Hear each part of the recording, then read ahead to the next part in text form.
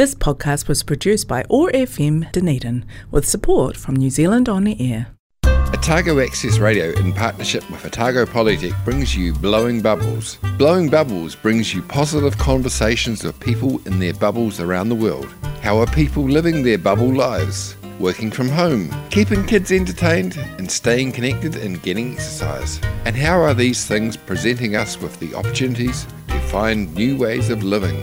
Every weekday, the Sustainable Lens team of Samuel Mann, Shane Gallagher and Mara Karatai reach out from their bubbles to chat with interesting and positive people around the world. Broadcast on Otago Access Radio 105.4 FM and streamed and podcast on oar.org.nz and sustainablelens.org, bringing connection, joy, kindness and peace in the days ahead. Welcome to Blowing Bubbles, positive conversations with people in their safe spaces, their bubbles around the world. I'm Samuel Mann, I'm at Otago Polytechnic in Dunedin today, and I am joined by Kat Balsink, who is in the Graduate Lab of Sociology at Waikato. Welcome, Kat. Kia Sam, it's great to be here today. So how was your bubble life? So my bubble life is it's quite nice. It's a different bubble to that I was in last year. I went back and stayed with my mother during lockdown. So it was her and one of my sisters. But I'm kind of in a different bubble now in that I live just off campus and I come into the graduate lab each day. So I feel like I'm in this sociology bubble now with the faculty and the other graduate students. So, kind of lockdown might be over, but I'm still in a bit of a bubble. So that's quite nice, actually. So were you studying remotely last year? Yes. So I was in my last year of undergraduate, and when lockdown happened, I kind of decided which textbooks and library books and everything to take. Luckily, I had the foresight when we entered level 2, and must have been kind of sometime in March last year, I thought the library might be closing. And so I went to the library and kind of pulled ahead of it and, came out with a big bag of books that I had to lug up to Auckland in an extra suitcase on that Wednesday right before lockdown happened. So luckily I was well stopped during lockdown, but still found myself having to resort to PDFs and that kind of thing, which, wasn't ideal, but, the sacrifices we have to make for lockdown. And did you get back to studying when lockdown was over? Yes, yeah. So kind of, it was quite odd really, because in a way last year didn't feel like I was studying, because even when lockdown was over and I went back to Wellington, I did my undergraduate at Vic. I moved up here in January this year, but for last year, even when it was over, I didn't really go back to campus. Because, various things, kind of the ease, the fact that everything had to be on Zoom anyway, the fact that whenever we were in level 2, we couldn't study on campus and that kind of thing. So I found myself still essentially being in a little home bubble or a flat bubble at that point, and had a weird experience where I went back onto campus sometime in October last year, about a month before I graduated. And I thought, hang on, this is probably the third or the fourth time I'll ever be on campus again during my degree. So kind of, it really did change how I studied last year. Do you think that you managed to do that perhaps because you had got the first couple of years on campus, you'd made the connections, you'd knew who you were, your studying identity was in place? Because I'm thinking of people, of which we both know too, for whom it was their first year last year. I think that they had it particularly challenging. Oh, absolutely. It would be a totally different experience. Kind of, I did my first year at Auckland Uni and then transferred down to Vic, not because of anything academic, purely because I found a cheap flat one summer in Wellington and, decided to move because of that, which I think is a very modern thing. But so, in some ways I was already used to kind of moving about while studying. And so it felt essentially just like I transferred again, just to a distance learning. But the fact that I knew the professors in person, I think was a really important thing, because I could have actually some great 1 hour, 1.5 hour, 2 hour Zoom calls with them, bouncing off ideas for my final projects and essays and that kind of thing. And I think especially if you're starting undergraduate, it's a very different experience as you're kind of figuring out not only your learning identity, but also your way around the university and, you know, faculty and your TAs and that kind of thing. There's so many different relationships to navigate, and I think that while distance learning is great for keeping relationships up and being able to still study and that kind of thing, it would be so hard to study. Actually, the 2 summers before 2020, I've been doing distance papers online as partially a way to get some extra credit, partially to keep the student allowance coming in. But I really struggled with those distance papers. They were all taught on the LMS, and it's quite ironic, really, when 2020 came around and the summer school of the 2019 to 2020 summer finished, I was like, fantastic. No more distance learning, no more having to do everything on the LMS. And you know, so I think it wasn't easy for anyone. And you know, if you were starting university or less confident in the university, it would definitely be a challenge, because even just the informal conversational dynamics in classes are a lot harder to get via distance learning and via learning management systems, or the LMS. I had a course that tried, and I think this was a really good thing to try, a discussion board where we could have these weekly discussions like, you know, we would in a class informally, rather than it being kind of, you know, get essay question and slides, hand it back kind of thing. But the discussion board, because it was, you know, aimed to replace in-class discussion, didn't have course credit.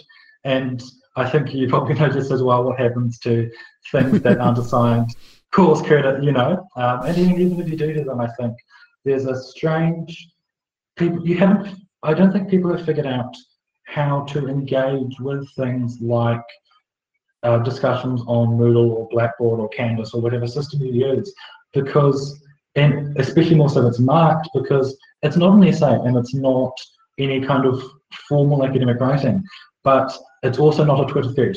And so you're in this kind of strange liminal space of communication, and it's kind of like, do I cite things? Do I put a bibliography at the end of all my posts? You know what I mean? And it's this kind of thing that I think we all had to really figure out.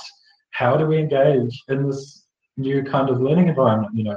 So it affected everyone, but I think if you weren't already established, it would have been a lot harder. Let's take the first of your music choices. Let's have Ariel Pink, Another Weekend. Why this one? That's a very good question. I have quite diverse music tastes. I looked through my on repeat on Spotify, and out of the first 5, 2 of them were in English, and so that kind of ruled out a lot of the ones. And then I kind of didn't want anything sad, because, you know, it's a Friday morning, kind of, we didn't really want any sad energy, so I kind of found the first kind of relatively upbeat song, you know, and it mentioned the weekend, so I thought, you know, perfect song for Friday.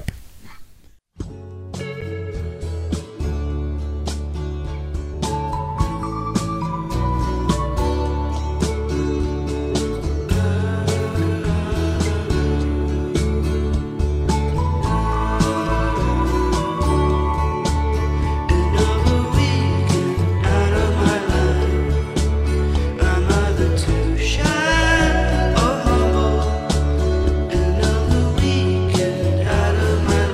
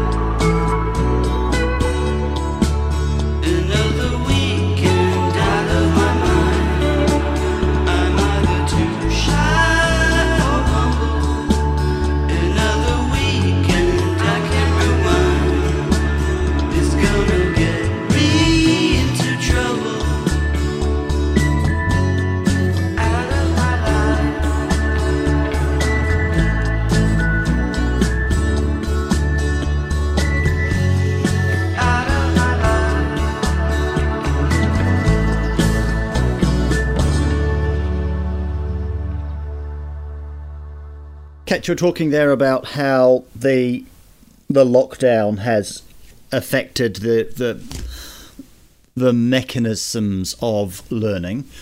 Do you think that it has changed how your generation learns in a sort of a bigger picture, or how perhaps you're thinking about your careers? That's a really good question. I think in some ways I'm cautious to make these really big statements about, kind of generations. It reminds me, of the idea of digital natives, that's kind of long past its peak. But I think it's, from personal experience, it's really changed how I learn, and also how I'm approaching academia as a new grad student who's, looking to make it a career, because so many things are not just online, but accessible from all over the world. So I've been able to go to guest lectures in London as a participant. I'm hopefully participating in a virtual workshop on intersectionality and class politics, run by the University of Newcastle next month. I probably wouldn't even have heard of that last year, let alone 2 years ago, let alone being able to put myself there as a participant. So I think that if we see anything, it might be a increased use and a kind of acceptance of MOOCs, the massive old online, I can't actually remember what the acronym stands for. What MOOC stands for? Community? Massive online classroom. Classroom, Course, something like that. Course, yeah. Because I think that before there was a kind of idea that why is this online? It's not the same as in-person teaching, kind of anyone can take it. But as we've seen courses adopt this kind of flexi approach, it's actually become more similar to a MOOC, but more hands-on. And I think that we're likely to see kind of perhaps even more kind of distance doctorates like Flinders in Australia does, and kind of things that are halfway in between a MOOC and a flexi university course. I think these things are going to be more common because people simply realize that there's these opportunities, whether academic, professional development courses, online jobs, online contributions, all this stuff is accessible, and we had the technology for it before, but now the motivation and the access, I think, has really been given for them. What are you studying? What's your dissertation on? Cool. So I'm doing labour studies, which is now part of sociology, but I still sometimes like to call it labour studies. And so I'm doing actually 2 research projects at the moment. One, my honours dissertation, another randomly one of the same length that's unrelated. But what I'm interested in is looking at workplace conflict, and specifically kind of what creates and what motivates workplace conflict, and how and what the forms it takes. Because we've seen in labour studies research recently a really exciting development away from this kind of classic universalist understanding of kind of class divisions, or the standard industrial relations style thing. And we've seen things like critical race theory start to come in, intersectionality, and understand that actually working people, employees want change on a lot of different things.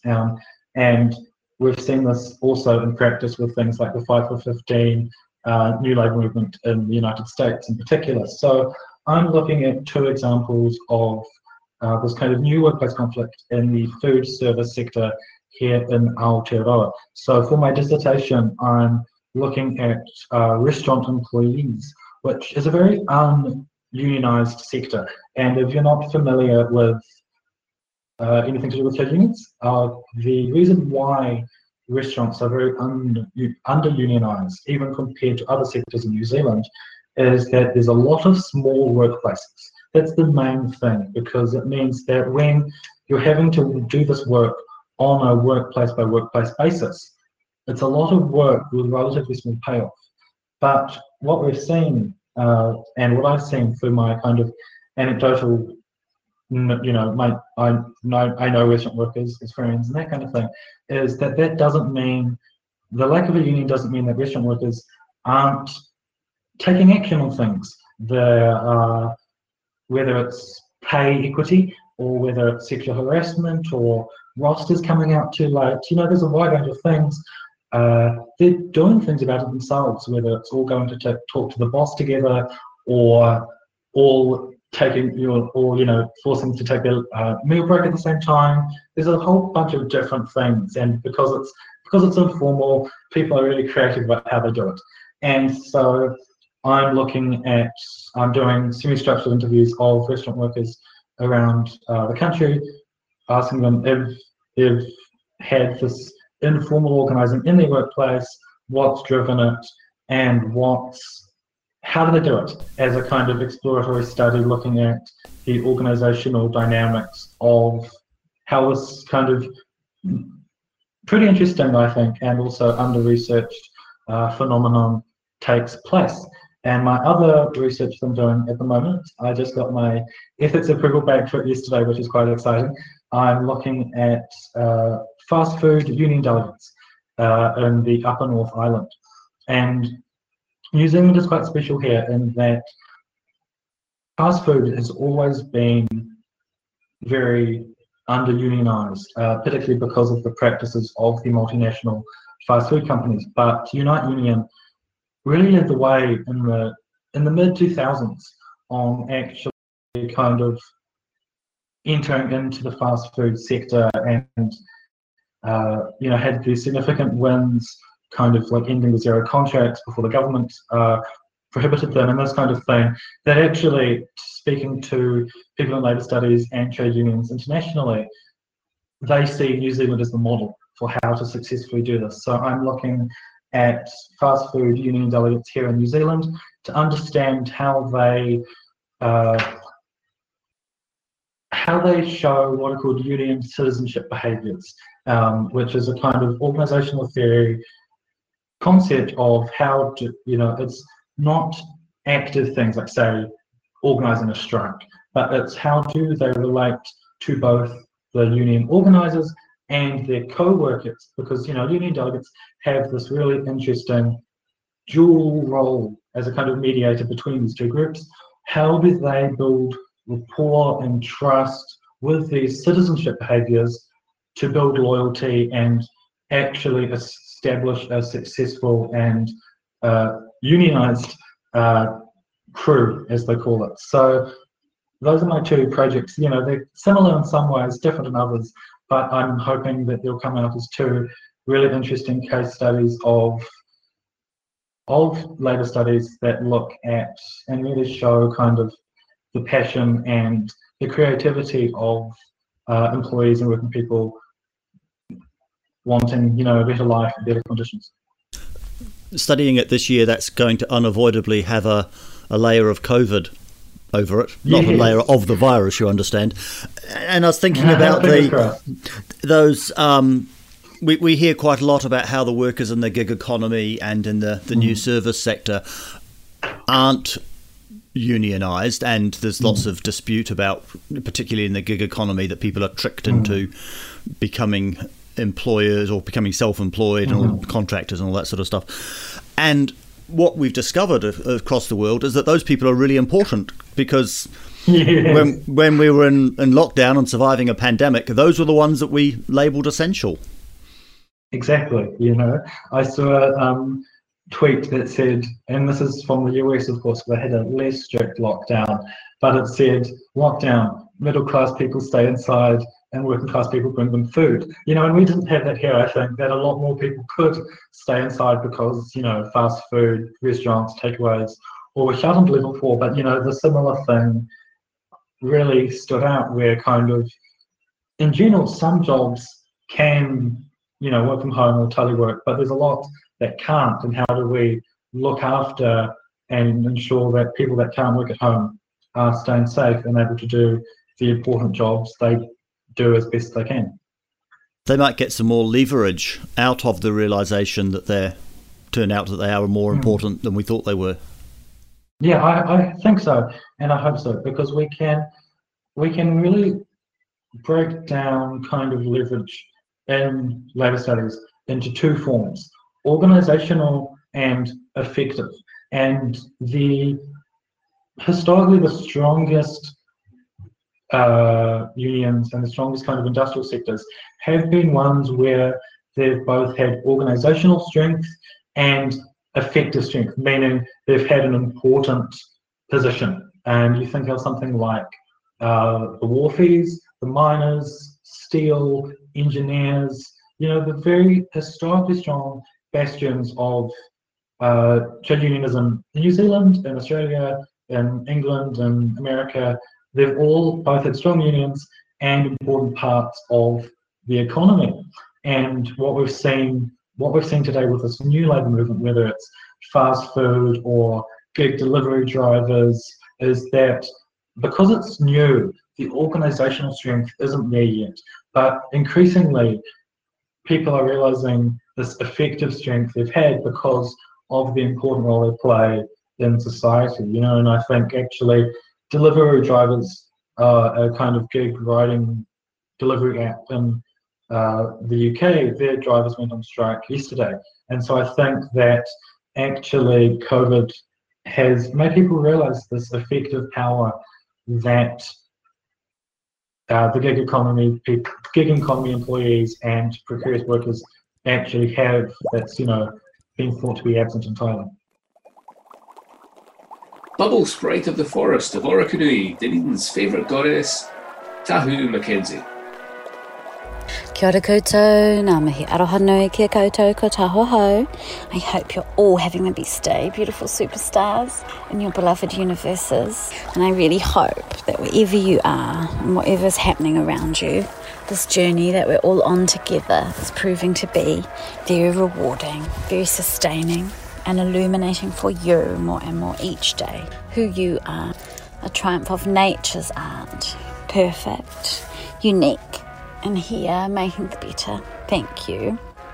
So as we know, together we have journeyed for a year now, and we have moved through multiple states of being, so many different lockdown levels and restrictions, different states of freedom. And I know that for all of us, we're still processing what has taken place and what is taking place around us here in Aotearoa, New Zealand, and around the world.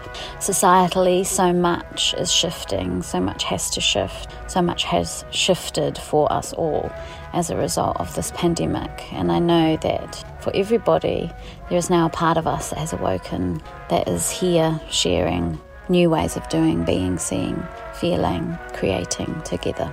And for all of us, I think we now appreciate so much more what we have. And for me particularly, my life is dedicated to the living world, the natural world that we're all a part of. And I'm so grateful that we're co-evolving with all life in an infinite web.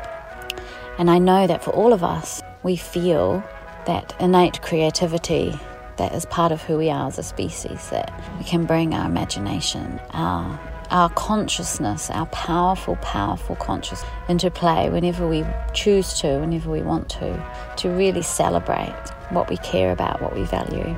So today I've been really enjoying working with the Otago Museum, making some videos to promote their upcoming photography awards.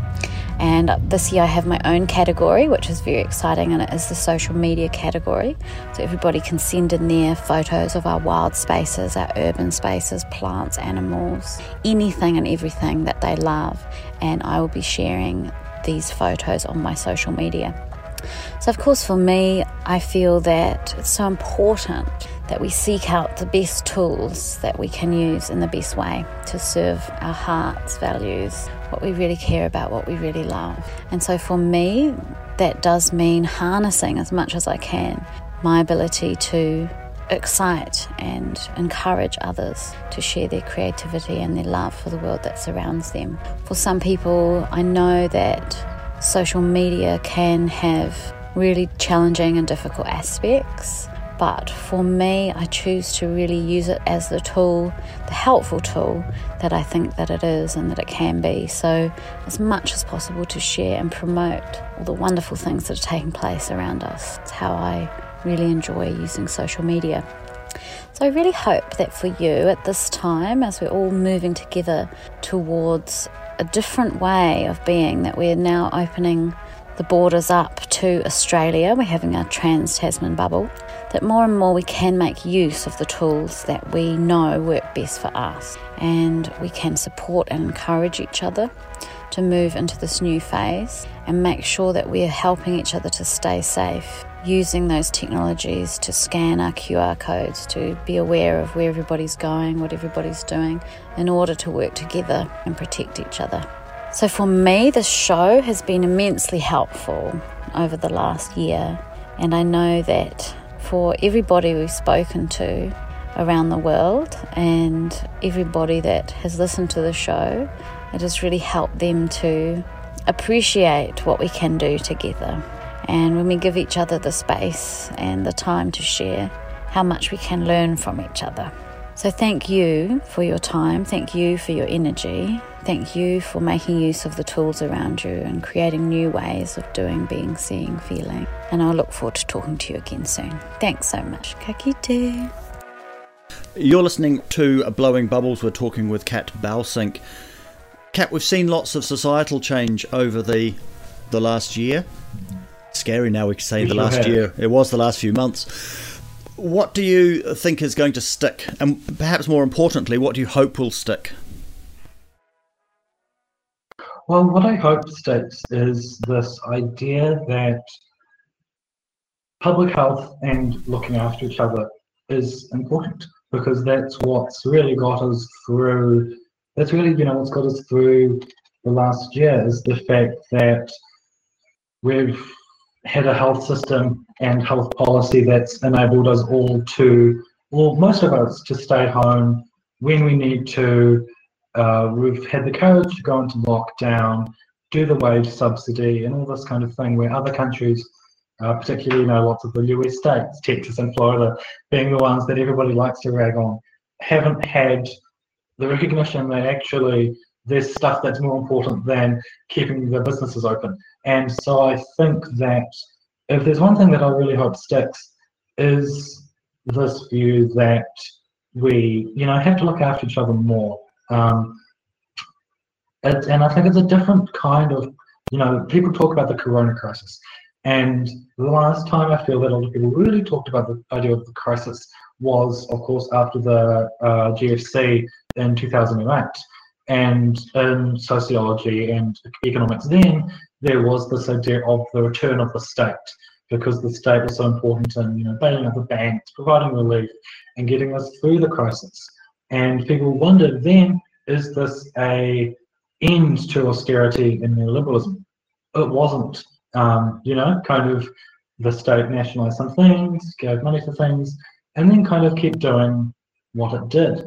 But what we've seen last year and still, continuing this year, is that it's been a different kind of crisis that's affected people in different ways. And I think, if you think about things like how the support that people have shown for the NHS in the UK and, in the last year, and kind of the support that NHS nurses and other medical workers have got, it hasn't always still, been reflected in policy, in public policy. And I think it was about a 2% pay rise that nurses in the UK were offered last month, and nurses here have called the offer that they've got for the pay rise an April Fool's joke. So I think that there's a disconnect here between what we realise is necessary and valuable, for this kind of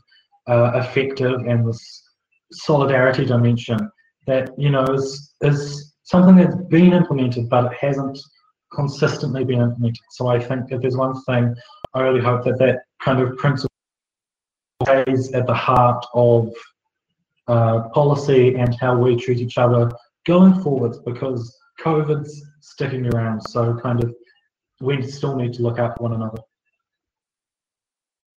Why do you think, given all the policy options that were available to a government, why do you think our government was so quick, not quick's the wrong word, was so sure that the public health direction was the right one?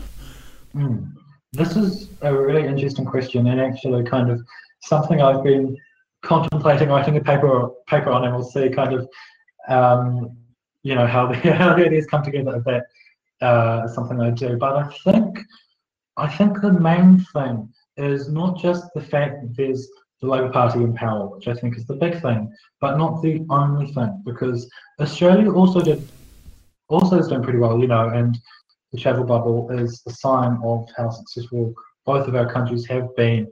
And on the Commonwealth level, they do have a Liberal National Coalition government. I think the big thing has been that private health companies and health insurance companies don't have a lot of influence here in New Zealand or in Australia, which meant that health policy could be led, and indeed here it was faced by public health bureaucrats and Ashley Bloemveld. And that isn't to disparage the bureaucrats, it's to say that actually they could see what needed to be done from a public health perspective, told the government, and the government could do it. And I think also we've had the advantage of being close to successful public health responses in Vietnam and Taiwan, the Chinese mainland, and we've had these examples, and I think the government, and I believe this was shown in released cabinet papers, was considering a lockdown in early to mid-March even, based off what these countries were doing.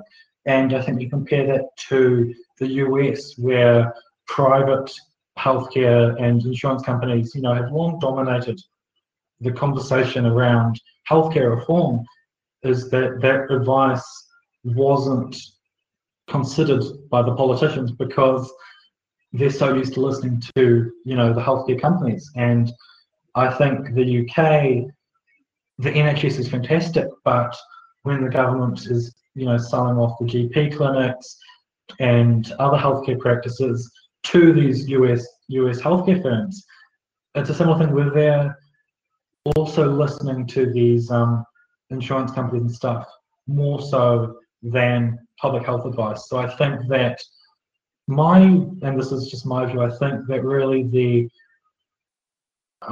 simple answer is we haven't let big healthcare insurance companies take over the kind of both policy and public discourses surrounding kind of health and COVID specifically.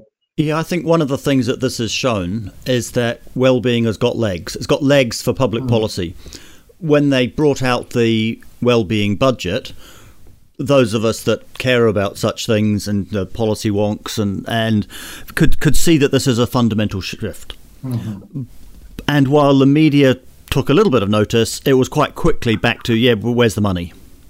And I think that this has really shown that focus on well-being and kindness can actually be the basis for public policy.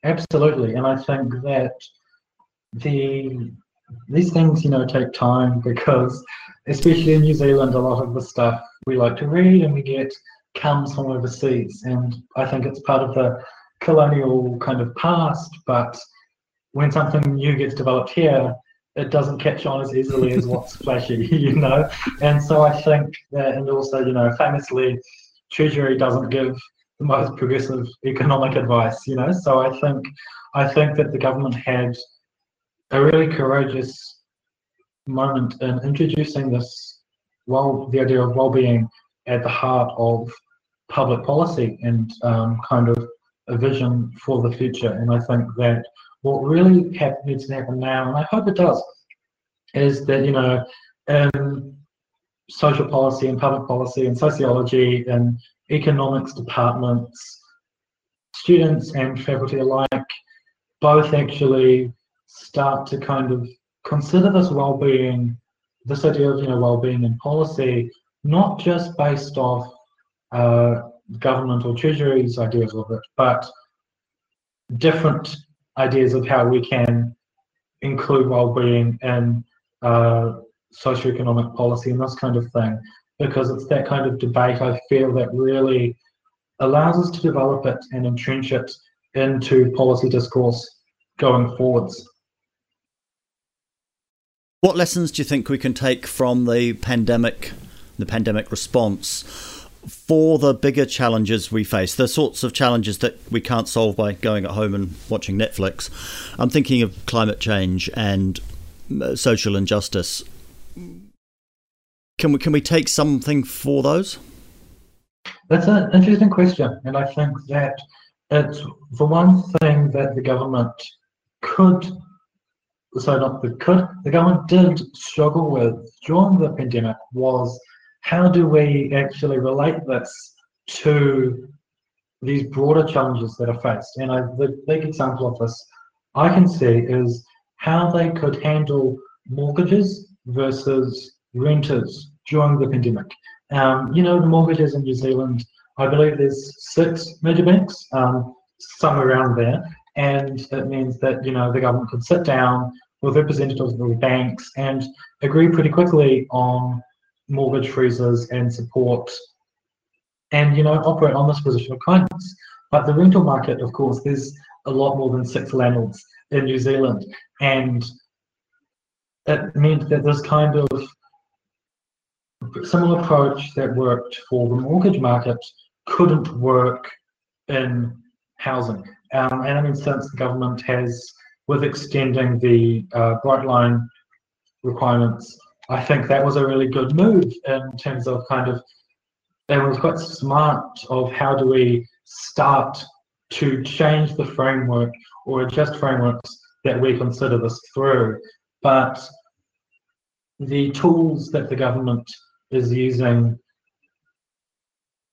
weren't able to regulate such a complicated market, as the rental one. And I think, that a lot of the wage subsidy and this kind of thing kind of trickled through people and then ended up, in property. And that's why because where else could it go? And it's been one of, I think, the failings of the COVID response. And this really, so I think that really what needs to be applied here is not just the wellness, but recognizing that, like it did when the labour process had to shut down for a lot of people under level 4 and level 3 to a lesser extent, the government has a place to step in when something's not working and could keep connections going and keep processes working, with things like, like it did with the wage subsidy and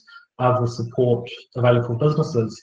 I think with things like the housing market, it needs to have this wellness approach, but then also a toolkit that's, still fair and democratic, of course, but allows similar intervention to facilitate well-functioning social relationships and social processes like it could during the pandemic. And I think that's the big challenge, is going to be what does that look like, and how can we, whether it's climate change or a just transition or the housing market, how can this wellbeing approach give us a toolkit that we can step in with it and make sure that these social relationships are functioning sustainably. Let's squeeze in the second of our music choices. Let's have Pavement, Range Life. Why this? Similar reason. It's on my playlist and I like it. There's 2 lovely lakes on the campus here at Waikato, and I love to sit by them, have a morning coffee and listen to the song. So I was listening to it this morning.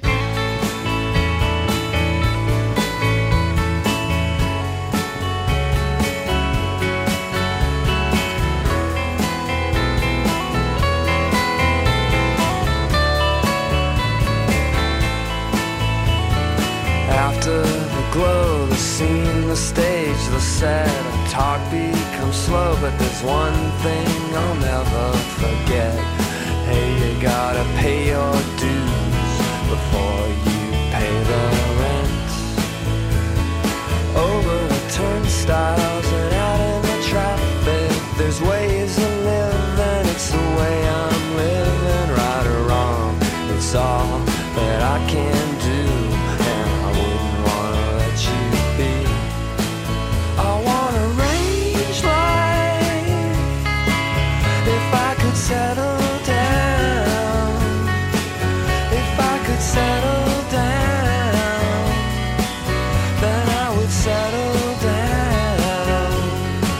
I want a range life, if I could settle down, if I could settle down, then I would settle down.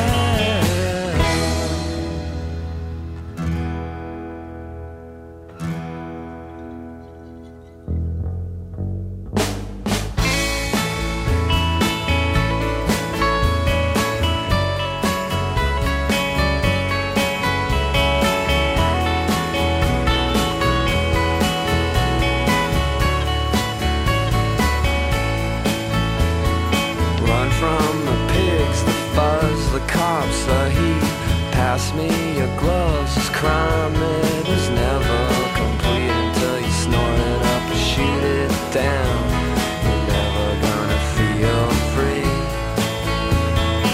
Out on my skateboard, the night is just humming, and the gum smacks all the pulse. I follow with my Walkman fades. Well, I got absolutely no one but myself to blame. Don't worry, we're in no hurry. School's out, what did you expect? I want a range life, if I could settle down, if I could settle down, then I would settle down. I want a range life, if I could settle down, if I could settle down, then I would settle down.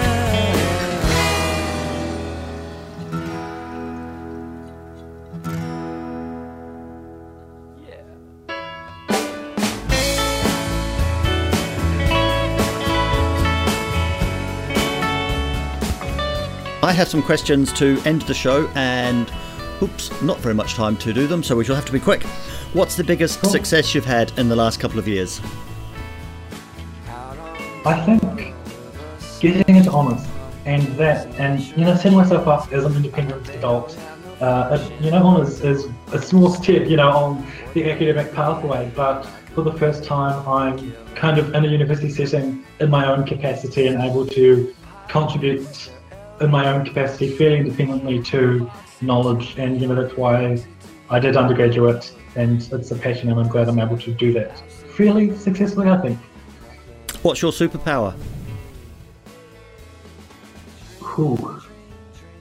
It's a very good question. Finding things in Google Scholar is a very good superpower, I think. I always love finding kind of niche articles from kind of random French journals and this kind of thing that really challenge perspectives, and it's quite enjoyable. Do you consider yourself to be an activist?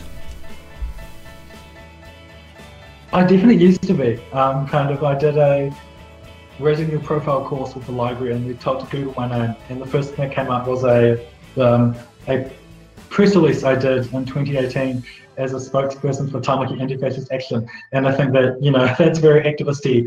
At the moment, I'm definitely more on the scholarly side, but I think that I like to consider myself a kind of activist scholar nowadays, and my hope and my research can actually be used for social movements and trade unions and that kind of thing to make a better future. What motivates you? The idea that a better world is possible, a more social world is possible, if we put in the time to think and discuss and debate what that looks like and what we need to do to get there. What's the biggest challenge you're looking forward to in the next year or two? I think figuring out what comes next, because as COVID finishes, hopefully, with this vaccines and everything, and the world opens up, I don't really know what's coming next and where I'll go or what will happen. And I'm looking forward to figuring out where life takes me next after I finish my honours. And lastly, do you have any advice for our listeners?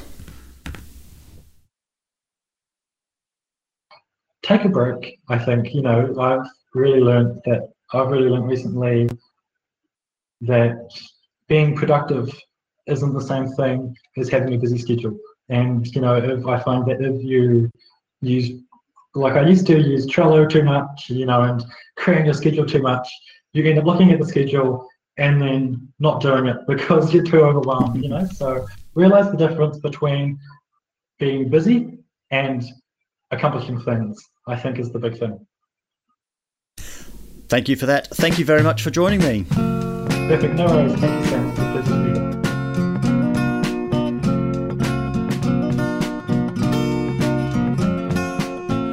Last night, all my attention squinting westward at the sunset with a map and a compass.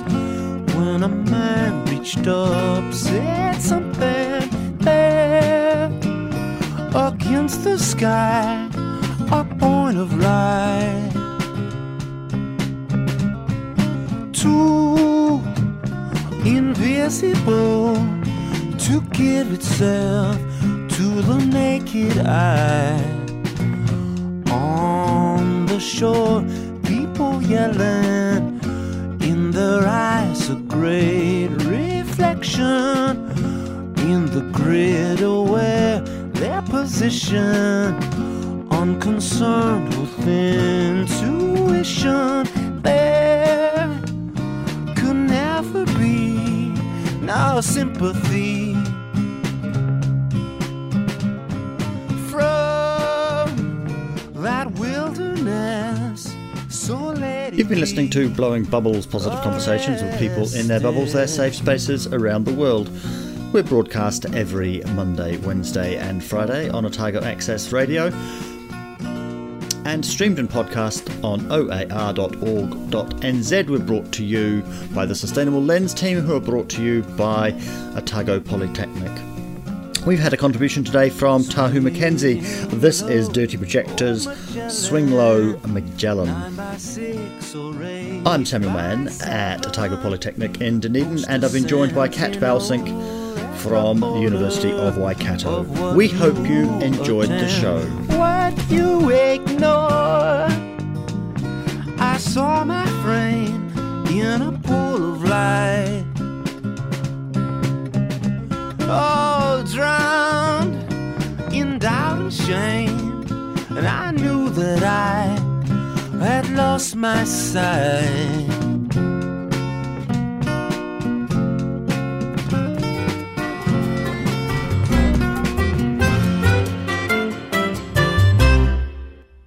This podcast was produced by OAR FM Dunedin with support from New Zealand On the Air.